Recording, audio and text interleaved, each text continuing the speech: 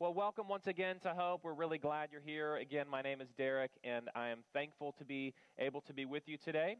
We are continuing a series in the book of Proverbs.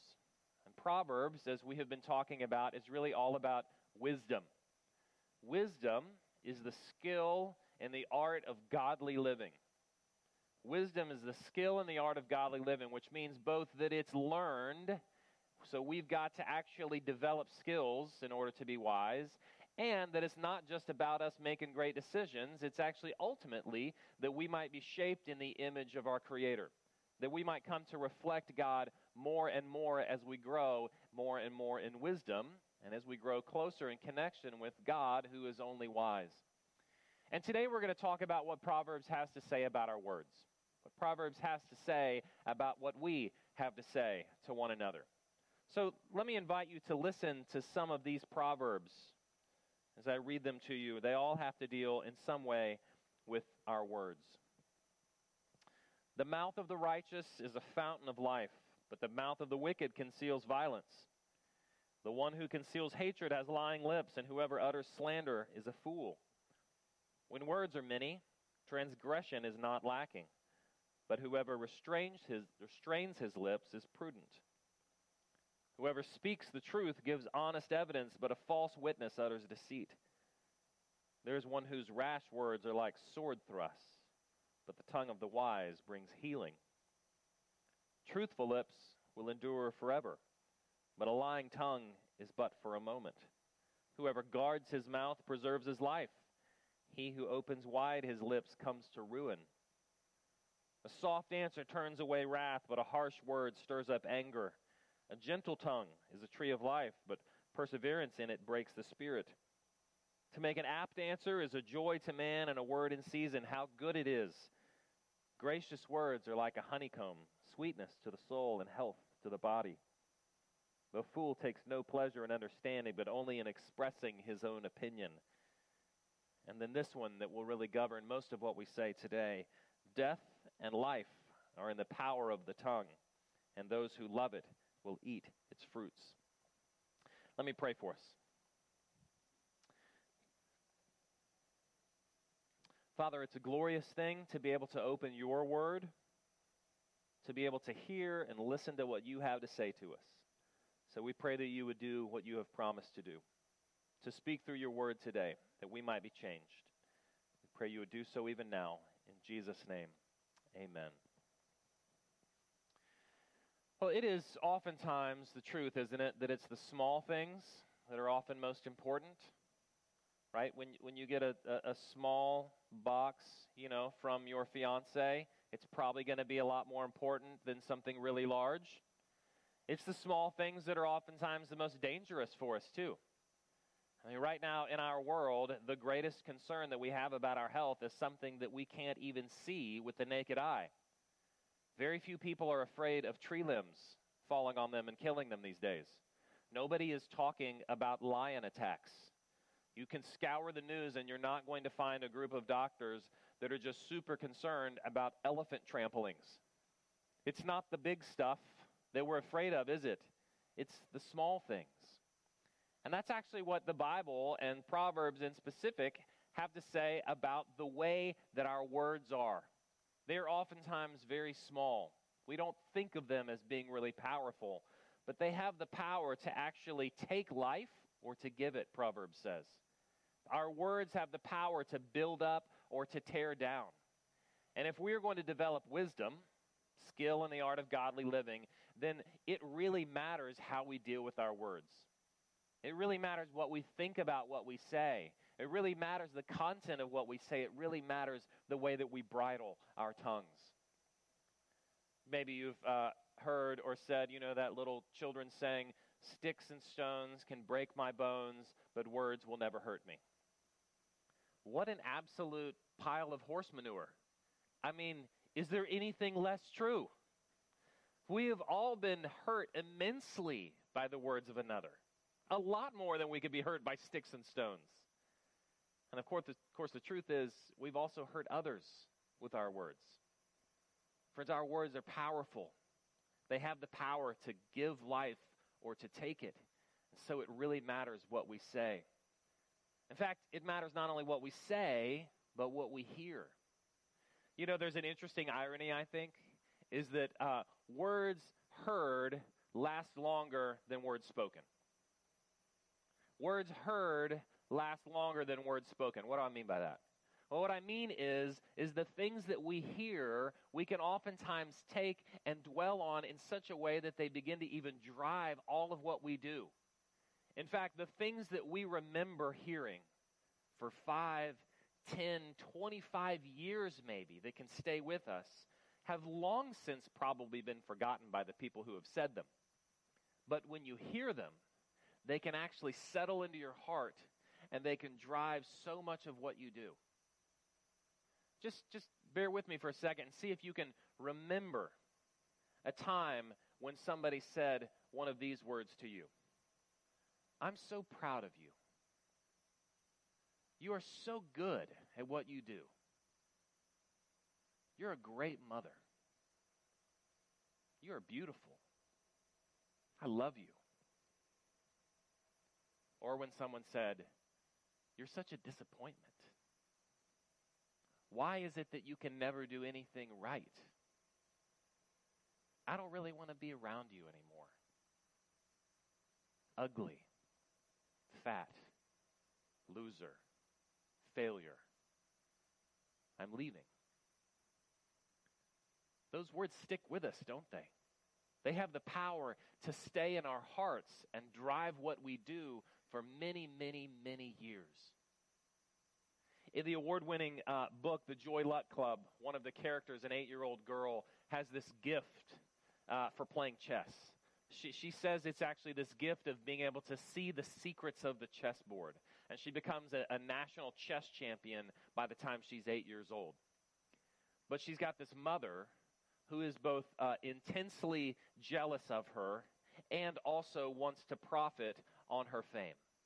And so her mother is ultra controlling, and the one time when this little girl has the audacity to speak back to her mother, as 8-year-old girls oftentimes can do, her mother blows up and says, you know, you are nothing. You're nothing. And the way this character describes what happens next is amazing. She says, what she said to me was like a curse. This power I had, this belief in what I'd been given, I could actually feel it draining away. I could feel myself becoming so ordinary. And all the secrets that I once saw, I couldn't see anymore. All I could see were my mistakes and my weaknesses, and the best part of me disappeared. Simply because of the words spoken to her. There's a little-known congressional program that employs kids who have aged out of the foster program as interns for Congress. And so kids who are too old, who are no longer in a foster home but have not been adopted, oftentimes get kind of dropped by our system. But this cool little program that allows them to come and intern for congressmen and women. And I read this one story about one such boy, and he was interning for this senator, and he was there on his first day in the job, and he got there earlier than everybody else, and he started just kind of cleaning the mailroom and organizing things. And the senator walked into the office, and he looked around at this mailroom, and he said, wow, this is as clean as this place has ever been. It's amazing. Great job. And a few minutes later, as he was kind of going about his business, he looked over, and he saw this boy with tears kind of rolling down his face. And the senator starts to get nervous, oh gosh, first day on the job, what have I done? I've already said something wrong. And he says, I'm so sorry, are you okay? Like, did I say something to offend you? And the boy said, no, I've just never been told that I did something right before. Our words have power, don't they? They have the power to take life or to give it. They have the power to build up or to tear down. They have the power to actually be with others for long periods of time and make really deep impact.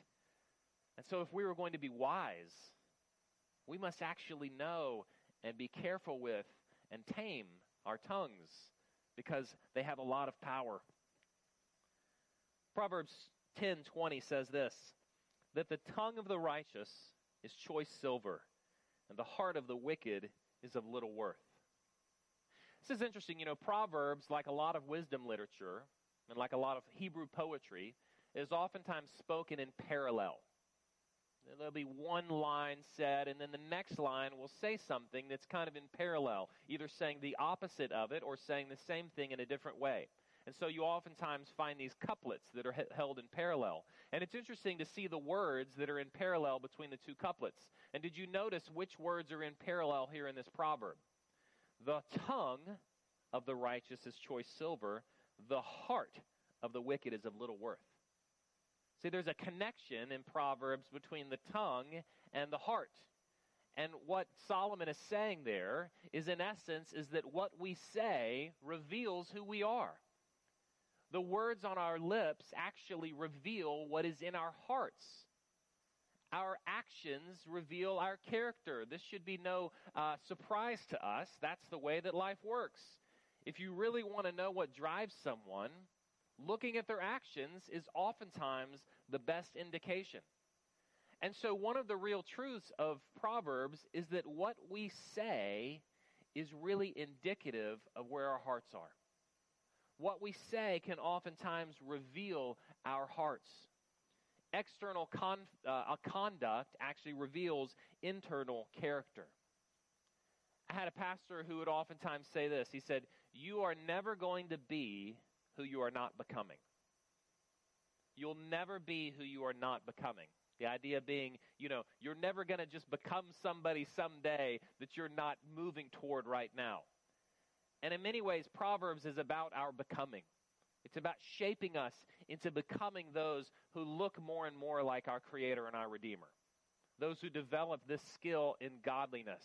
And friends, our words are a wonderful way to see who we are becoming. So what does it mean to say things to others? What does it mean to use our words in godly and appropriate ways with others around us? Well, Nelson Mandela, I think, said it really well. He said, "It's never my custom to use words lightly. If 27 years in prison have done anything to us, it was to use the silence of solitude to make us understand how precious words are and how real speech is in its impact on the way people live and die." Maybe your mom said this to you: if you can't say anything nice, don't say anything at all. That's not actually in Proverbs, but it resonates pretty well. So oftentimes, the best thing to say is nothing to say. You heard Mandela say that, right? What silence actually and solitude taught me was how important my words were and how carefully I needed to choose them. So just really briefly, how do we talk to one another? Here's a little structure for us, is that we want to say the right thing at the right time, in the right way, for the right reasons. The right thing at the right time, in the right way, for the right reason. And it all actually needs to kind of come together, because if we get one of those wrong, then our words can actually be pretty far off base. For instance, if I wake Joy up in the middle of the night and I say, honey, I just want to tell you, that lasagna you made was so good. Do you think she's going to thank me for the wonderful compliment? No, she's going to hit me with her pillow and tell me to go back to sleep because I woke her up in the middle of the night to say it. Maybe you've seen this or felt this. Someone is grieving or is going through a difficult time.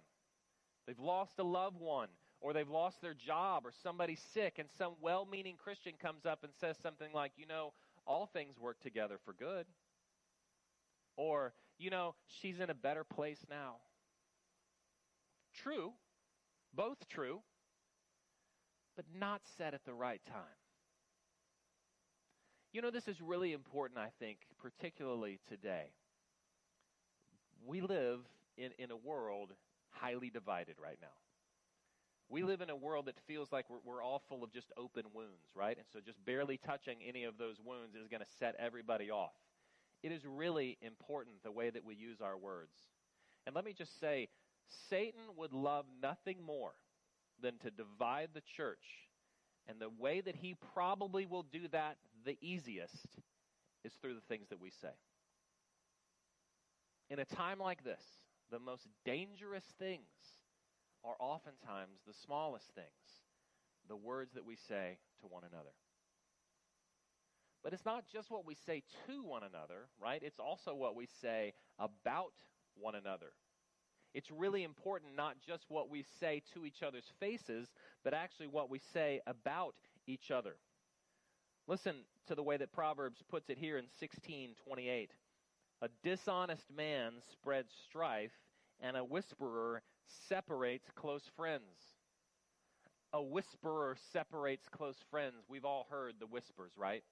Don't tell anybody this, but if you tell them, then tell them not to tell anybody, right? Secrets that really aren't ours to share, and we start whispering about them. Or little things about other people that we just kind of want to break them down just a little bit so that we can lift ourselves up. So we start talking little bit by little bit.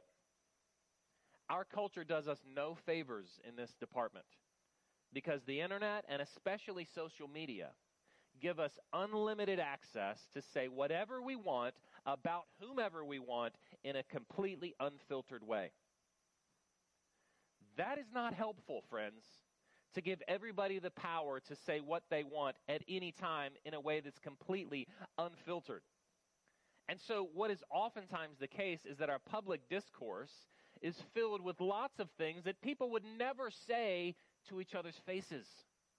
Have you noticed that? What someone will put on a blog, or someone will put in a tweet, or someone will put in a Facebook post is something they would never have the audacity to say to somebody in person.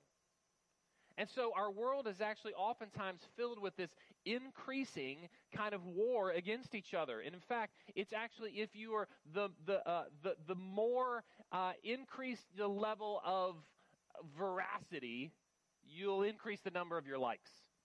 If you want a more popular post or a more popular tweet or a more popular blog, then say something increasingly disparaging about somebody else. That's the world we live in.